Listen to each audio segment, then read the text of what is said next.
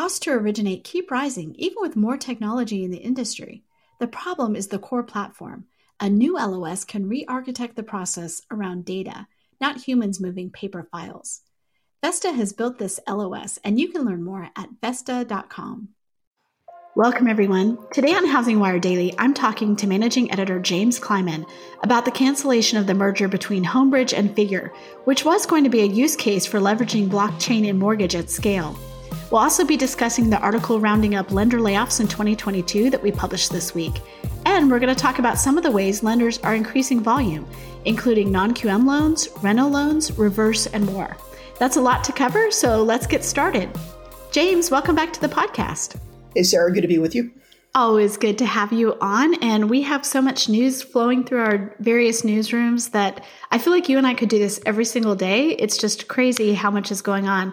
I like to get with the individual reporters and talk through what they're doing, but I love to talk to you because we get sort of that overall view of what's happening. And so, let's start out. One of the big stories from yesterday or from this week is the Figure and Homebridge deal looks like it got canceled. So tell me about that.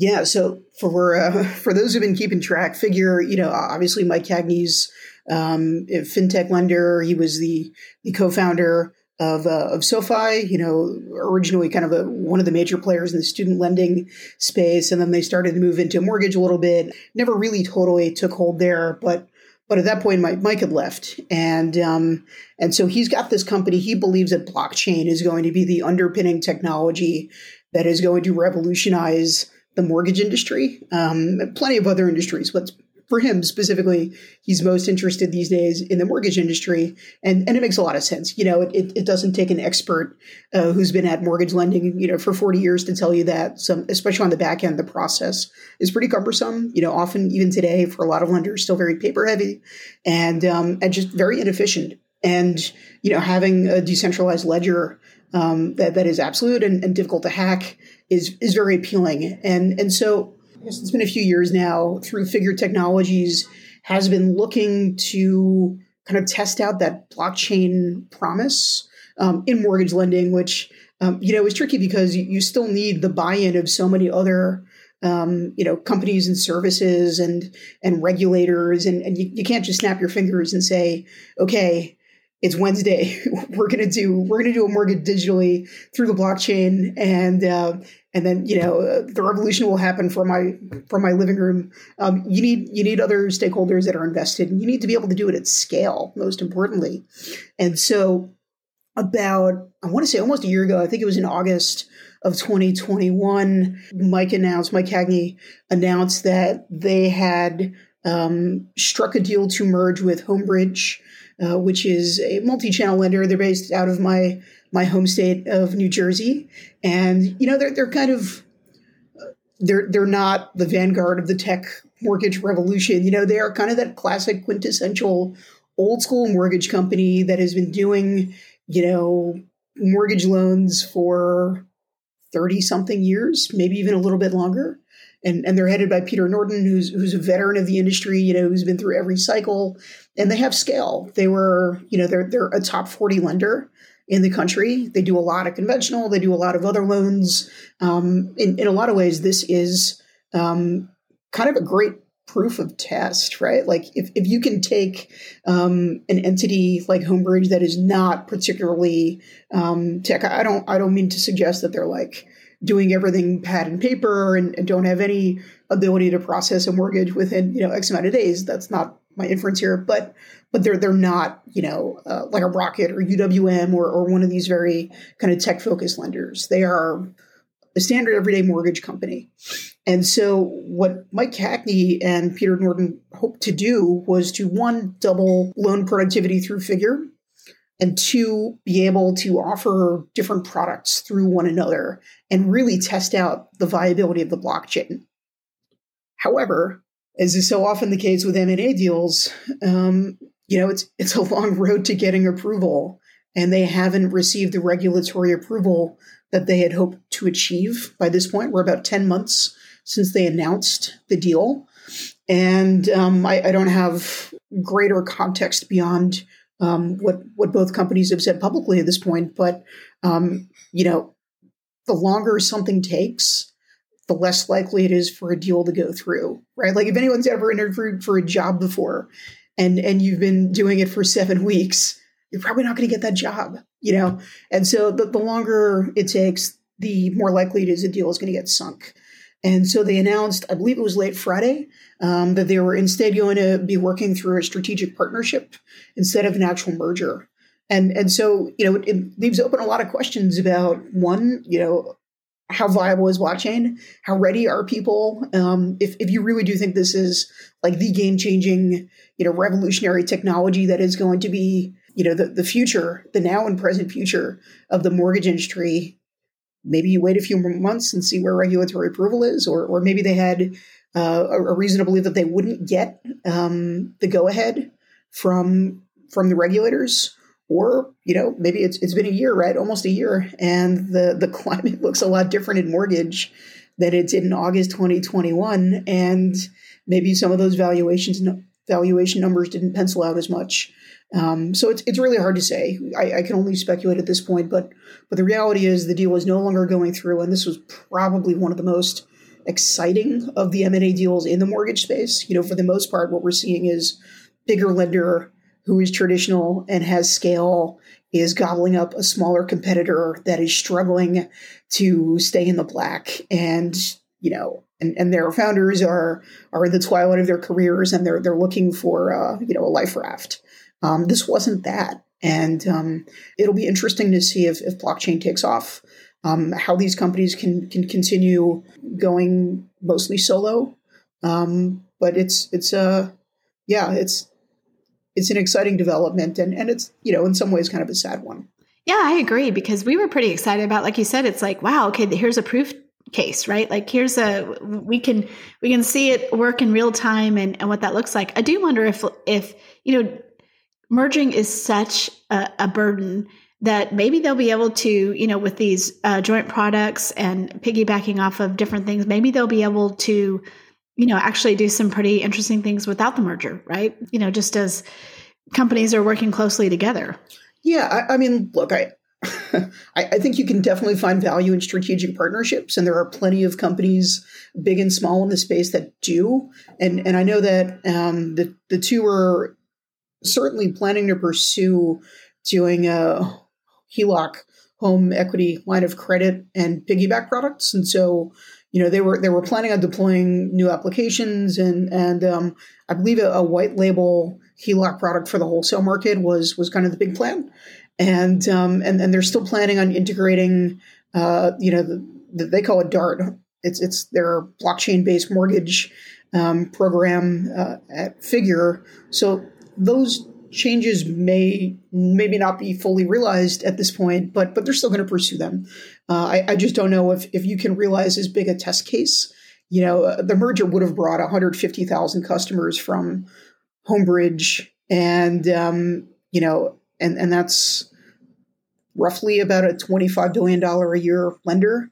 And so seeing blockchain at scale, seeing demand for some of these products at that kind of scale, I don't know if you can fully achieve it or realize it when you don't have an actual one company. If they're still separate companies, running separate processes, and it's too soon to say, of course, but it's gonna the show will go on, right? Yeah, but I agreed. I mean, feels like a missed opportunity. That brings to mind another merger that is big now. It's between two tech companies. So the Ice Black Knight, which apparently people are already calling Black Ice, which I love. Let's just start calling them Black Ice. They might get some cease and desist orders if we do that too often. But, we know that they announced that they'd like to do it and it's in that regulatory phase. And you just wonder, there are so many things to unwind there. I mean, they do, they said in the announcement that like, oh, hey, Black Knight's pretty focused on servicing, ICE on origination. So this is how these two could combine and not be a monopoly or whatever. But the devil is in the details there. And it's going to be really interesting to see first of all, how long does it take? I mean, and at what point does it sort of stymie their, the companies, or at what point is it going to kill this deal if it takes too long, any of that? But I mean, we're definitely watching there. Yeah, and then these are both publicly traded companies, which is different than than Homebridge and Figure as well. And so they're also much bigger. People forget, but these are massive companies that virtually everyone in the space at least knows. I don't think the casual person walking down Fifth Avenue knows it's Mortgage Technology or Black Knight.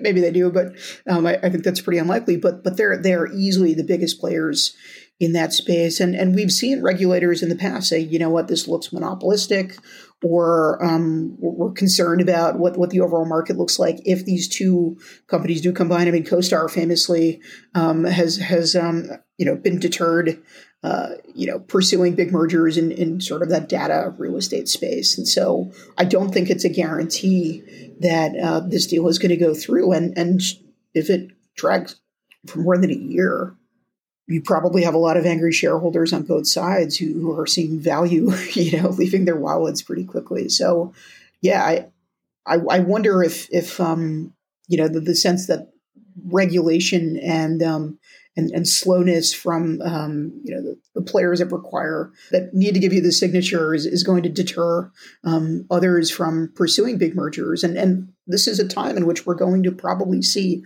a lot more M&A activity than we had over the last 2 years when pretty much everyone was flush with cash, and VC money was everywhere and private equity money was everywhere. And, institutional capital kept everyone's bellies full. And now that dries up. Right. And so there's going to be a need for a lot of different business models and different plans. And I think this is probably only going to affect some of the bigger companies that are more controversial moves in the space. I don't think the average, number 53 ranked mortgage lender merging with, the number 37 ranked mortgage lender is probably going to cause too much of a stir with the powers that be. But it's something to watch for sure.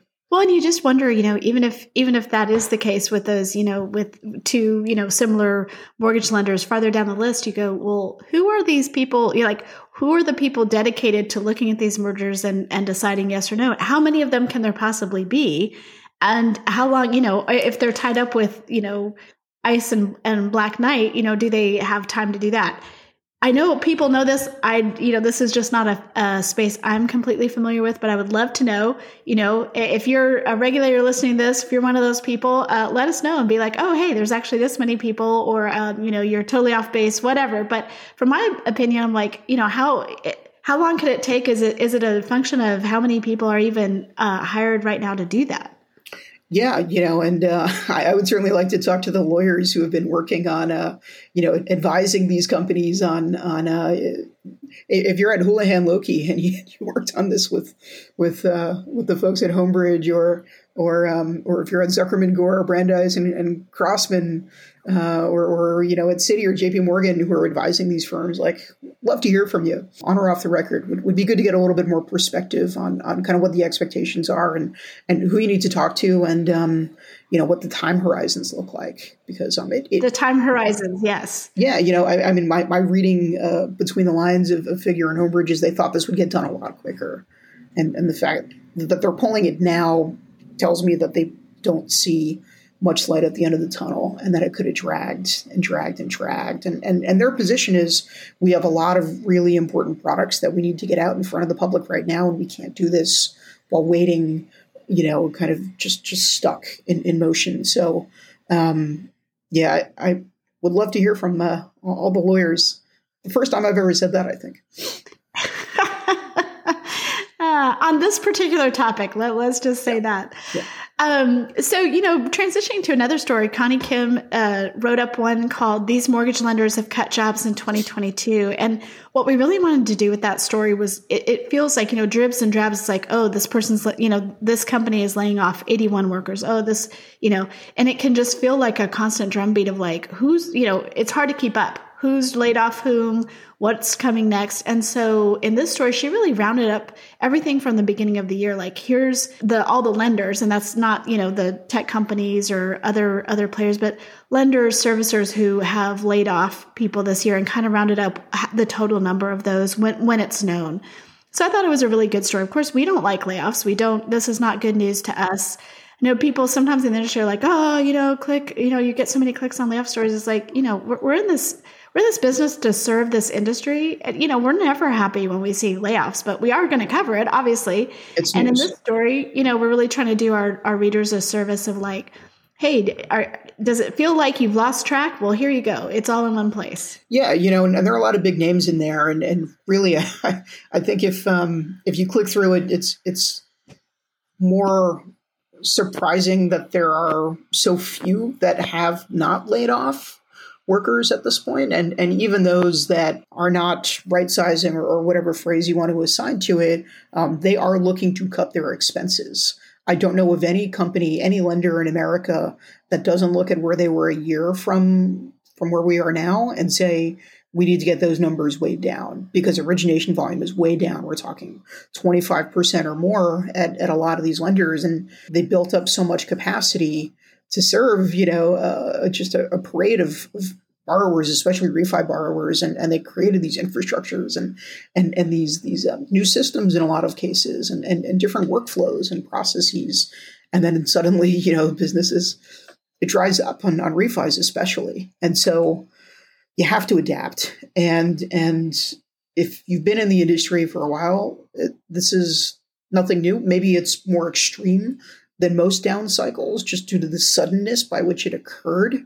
The people I talked to say, we thought it would slow down. We expected mortgage rates would probably be in like the high 3s, low 4s for most of the last 6 months, but they've been in the mid 5s, for a good portion of the time. And that just kills a lot of business models that aren't quick enough to adapt without making mass layoffs.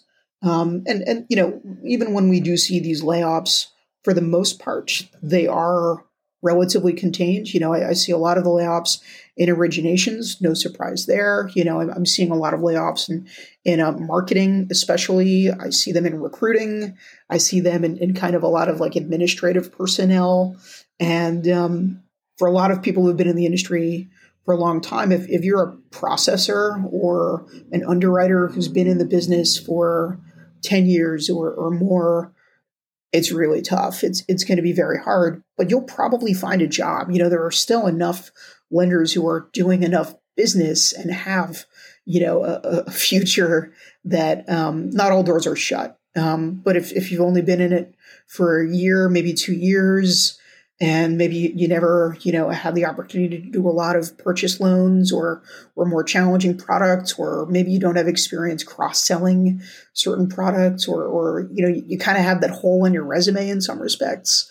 It's going to be really, really difficult. And characteristic to the industry is people wash out. There is a very high attrition rate in sales in general, right? Like I worked at media companies my whole career, and I can't think of a single one where the sales staff was, the same from the start of the year to the end of the year. And I can only imagine what that looks like in an environment like mortgage lending, which is more volatile in some ways.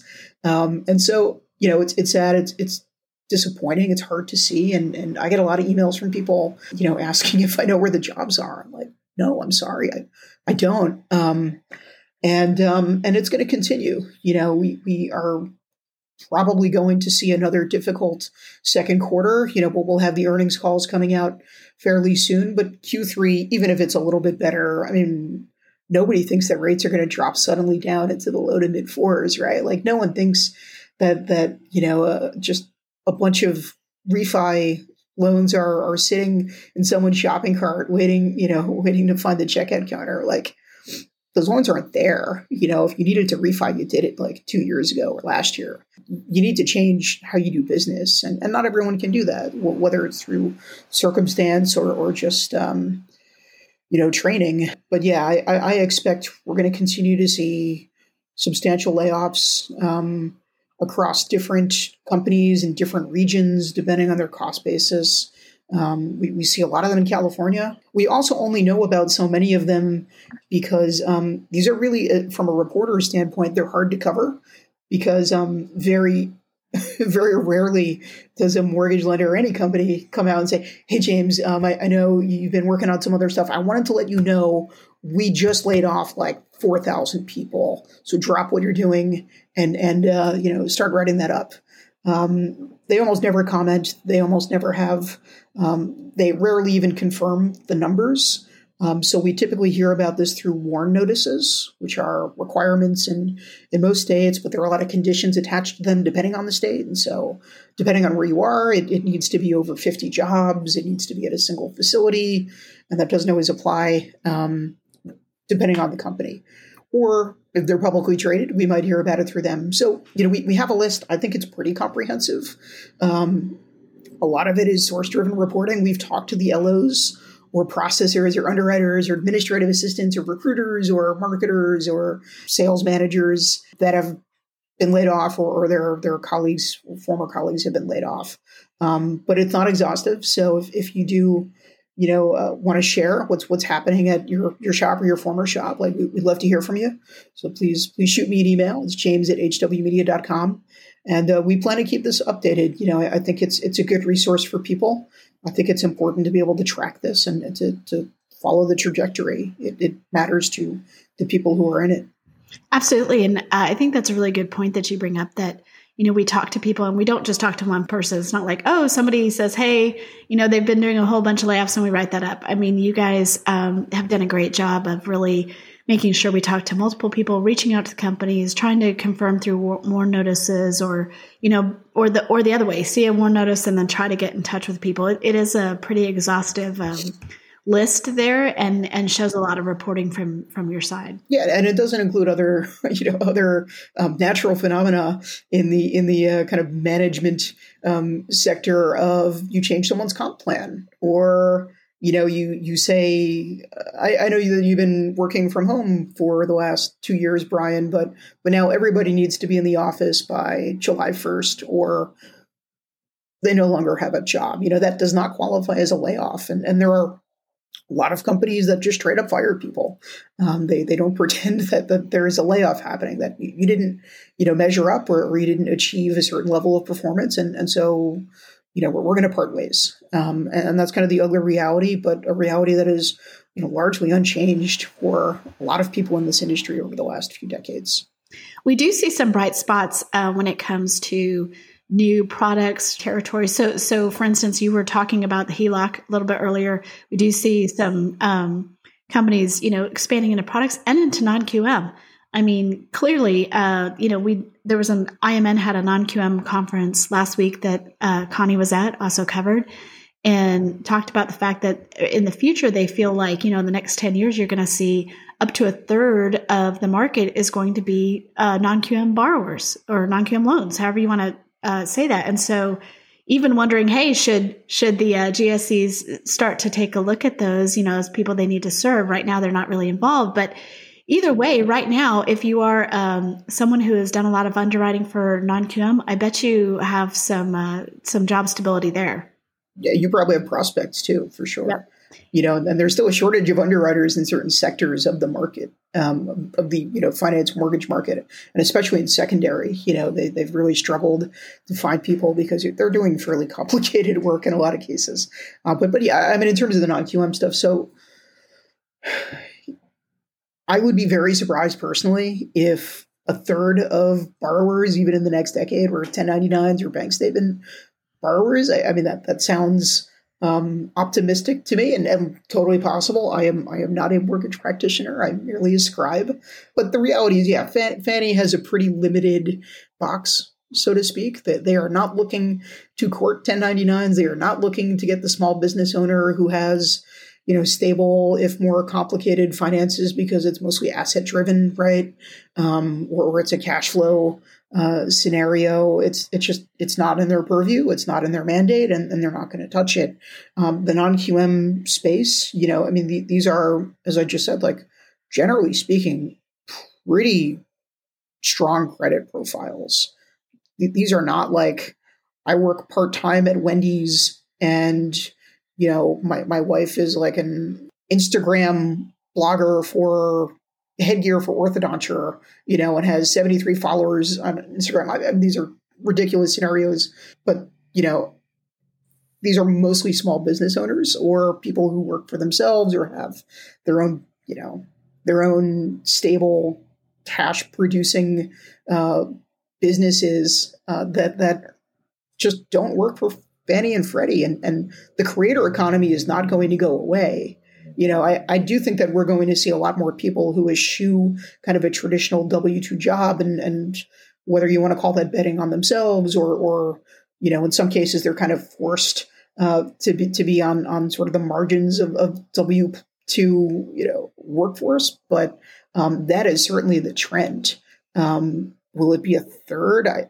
I don't see it, but yeah, and will Fannie, will Freddie need to step up and kind of create a different credit box to serve borrowers that are right now non-traditional? I mean, if I looked at someone did a P&L over the last 6 months and they had great cash flow, that their DTI was really low, they had a lot of assets that you could use as collateral, I would feel pretty comfortable. But I am also not a hugely bureaucratic entity that is governed by an incredible array of fine print and strange conditions that thousands of lawyers have looked through over the course of the last 20 years. So who am I to say? But yeah, I mean, I do think that Fannie and Freddie would be wise to consider opening up the credit box, if not only because it is so limited right now and it leaves so many borrowers behind, and it's not because they're a credit risk.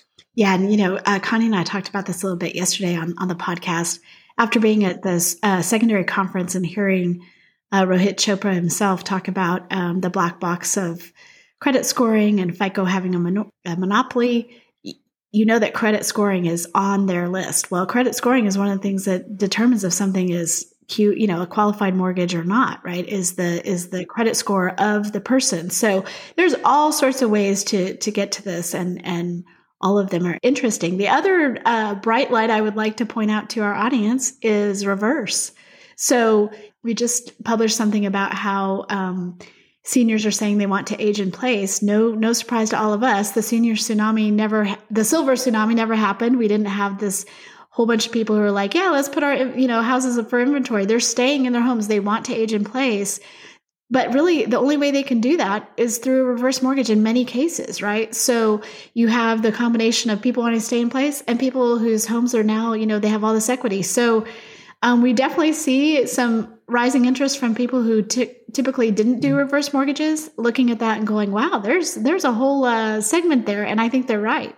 And there are a lot of reasons that they'll want to age in place, not least of which is because they're comfortable there. They know their home. They're able to maintain ties to the community or hobbies or interests, whatever it might be. But it's also because very often family is there.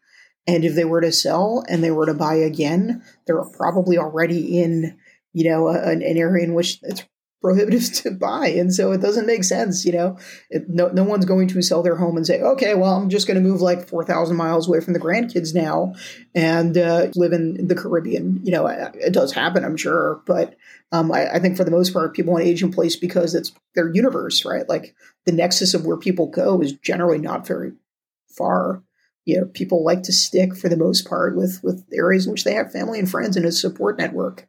And so, my parents are the rare ones in that they moved, further away. Most people stick around. Most people figure out, this is probably one of the biggest contingents of those who could benefit from renovation loans and certainly from, reverse mortgage products. I have a relative here in Brooklyn who has never paid for anything out beyond cash, has never taken debt on a home, has never had a credit card, and they're that is wild. And they're in their late 60s, yeah, and they would never, ever, they probably never heard of a reverse mortgage. But this is a product for someone who is retired. Makes a lot of sense because you have a ton of equity in the home, right? Like you own it outright, and your income is otherwise not what it once was when you had a job. So I think there's a ton of people out there who could benefit from these products, depending on circumstances, that will never hear about it. And so that industry in particular has not even just the reputation management issue that they've been working very hard to overcome, but just getting the word out there that this is a smart and viable product that a lot of seniors would benefit immensely from. So it's a dual challenge, but hopefully we'll see them pick up some gains in the next few years. Absolutely. And I think you have more, there's just more incentive to go after those, to decide if your company that's always been a forward mortgage company wants to, expand into, reverse mortgages because your volume's down. So this is a perfect time to look at that. And so we're seeing all sorts of things there. Reno loans, another great point. Yeah. And if you're a forward traditional mortgage lender and you've been mostly doing agency loans and maybe, a little bit of a smattering here and there of kind of non-agency or whatever, you're never going to transform your business by adding on reverse or reno loans or these other products. They might account for a few percentile in origination volume, but when you get down to the numbers at the end of the quarter, that could be the difference between operating in the red and operating in the black. But it's a lot of extra compliance. It's a lot of training. It's not easy. There's a reason not everybody just does it, right? Because it's hard. It really is. It's not the flip of a switch. I did have one. I just had to put an asterisk because you said you haven't worked for a media company that had salespeople that were the same by the end of the year. Meanwhile, you work for a media company currently that are. We have a salesperson who is here from the beginning. Christy Humphreys helped launch Housing Wire. That's true. And now That's at HW rare. Media, we have several. Lots of our sales team has years of experience with us. So.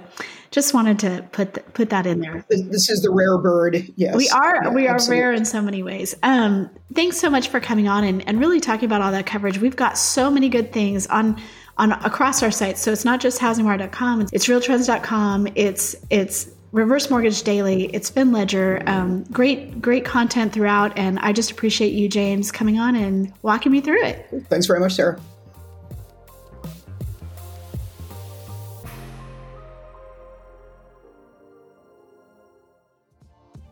How have the 2022 housing market forecasts changed? Or how is the industry navigating the shift to a purchase-driven market? HousingWire's premium content program, HW Plus, answers questions like these and offers a variety of member-exclusive benefits that are tailored to what you need to stay competitive and agile in today's fast-paced market. Go to housingwire.com/membership to join today. With your HW Plus membership, you get access to longer-form digital content, the Housing Wire magazine, member-exclusive rates to in-person events like Housing Wire Annual, and more. Thanks for listening to Housing Wire Daily. If you haven't already, we'd love for you to take a minute to rate the show and leave a comment. And make sure to tune in tomorrow for more news and insight.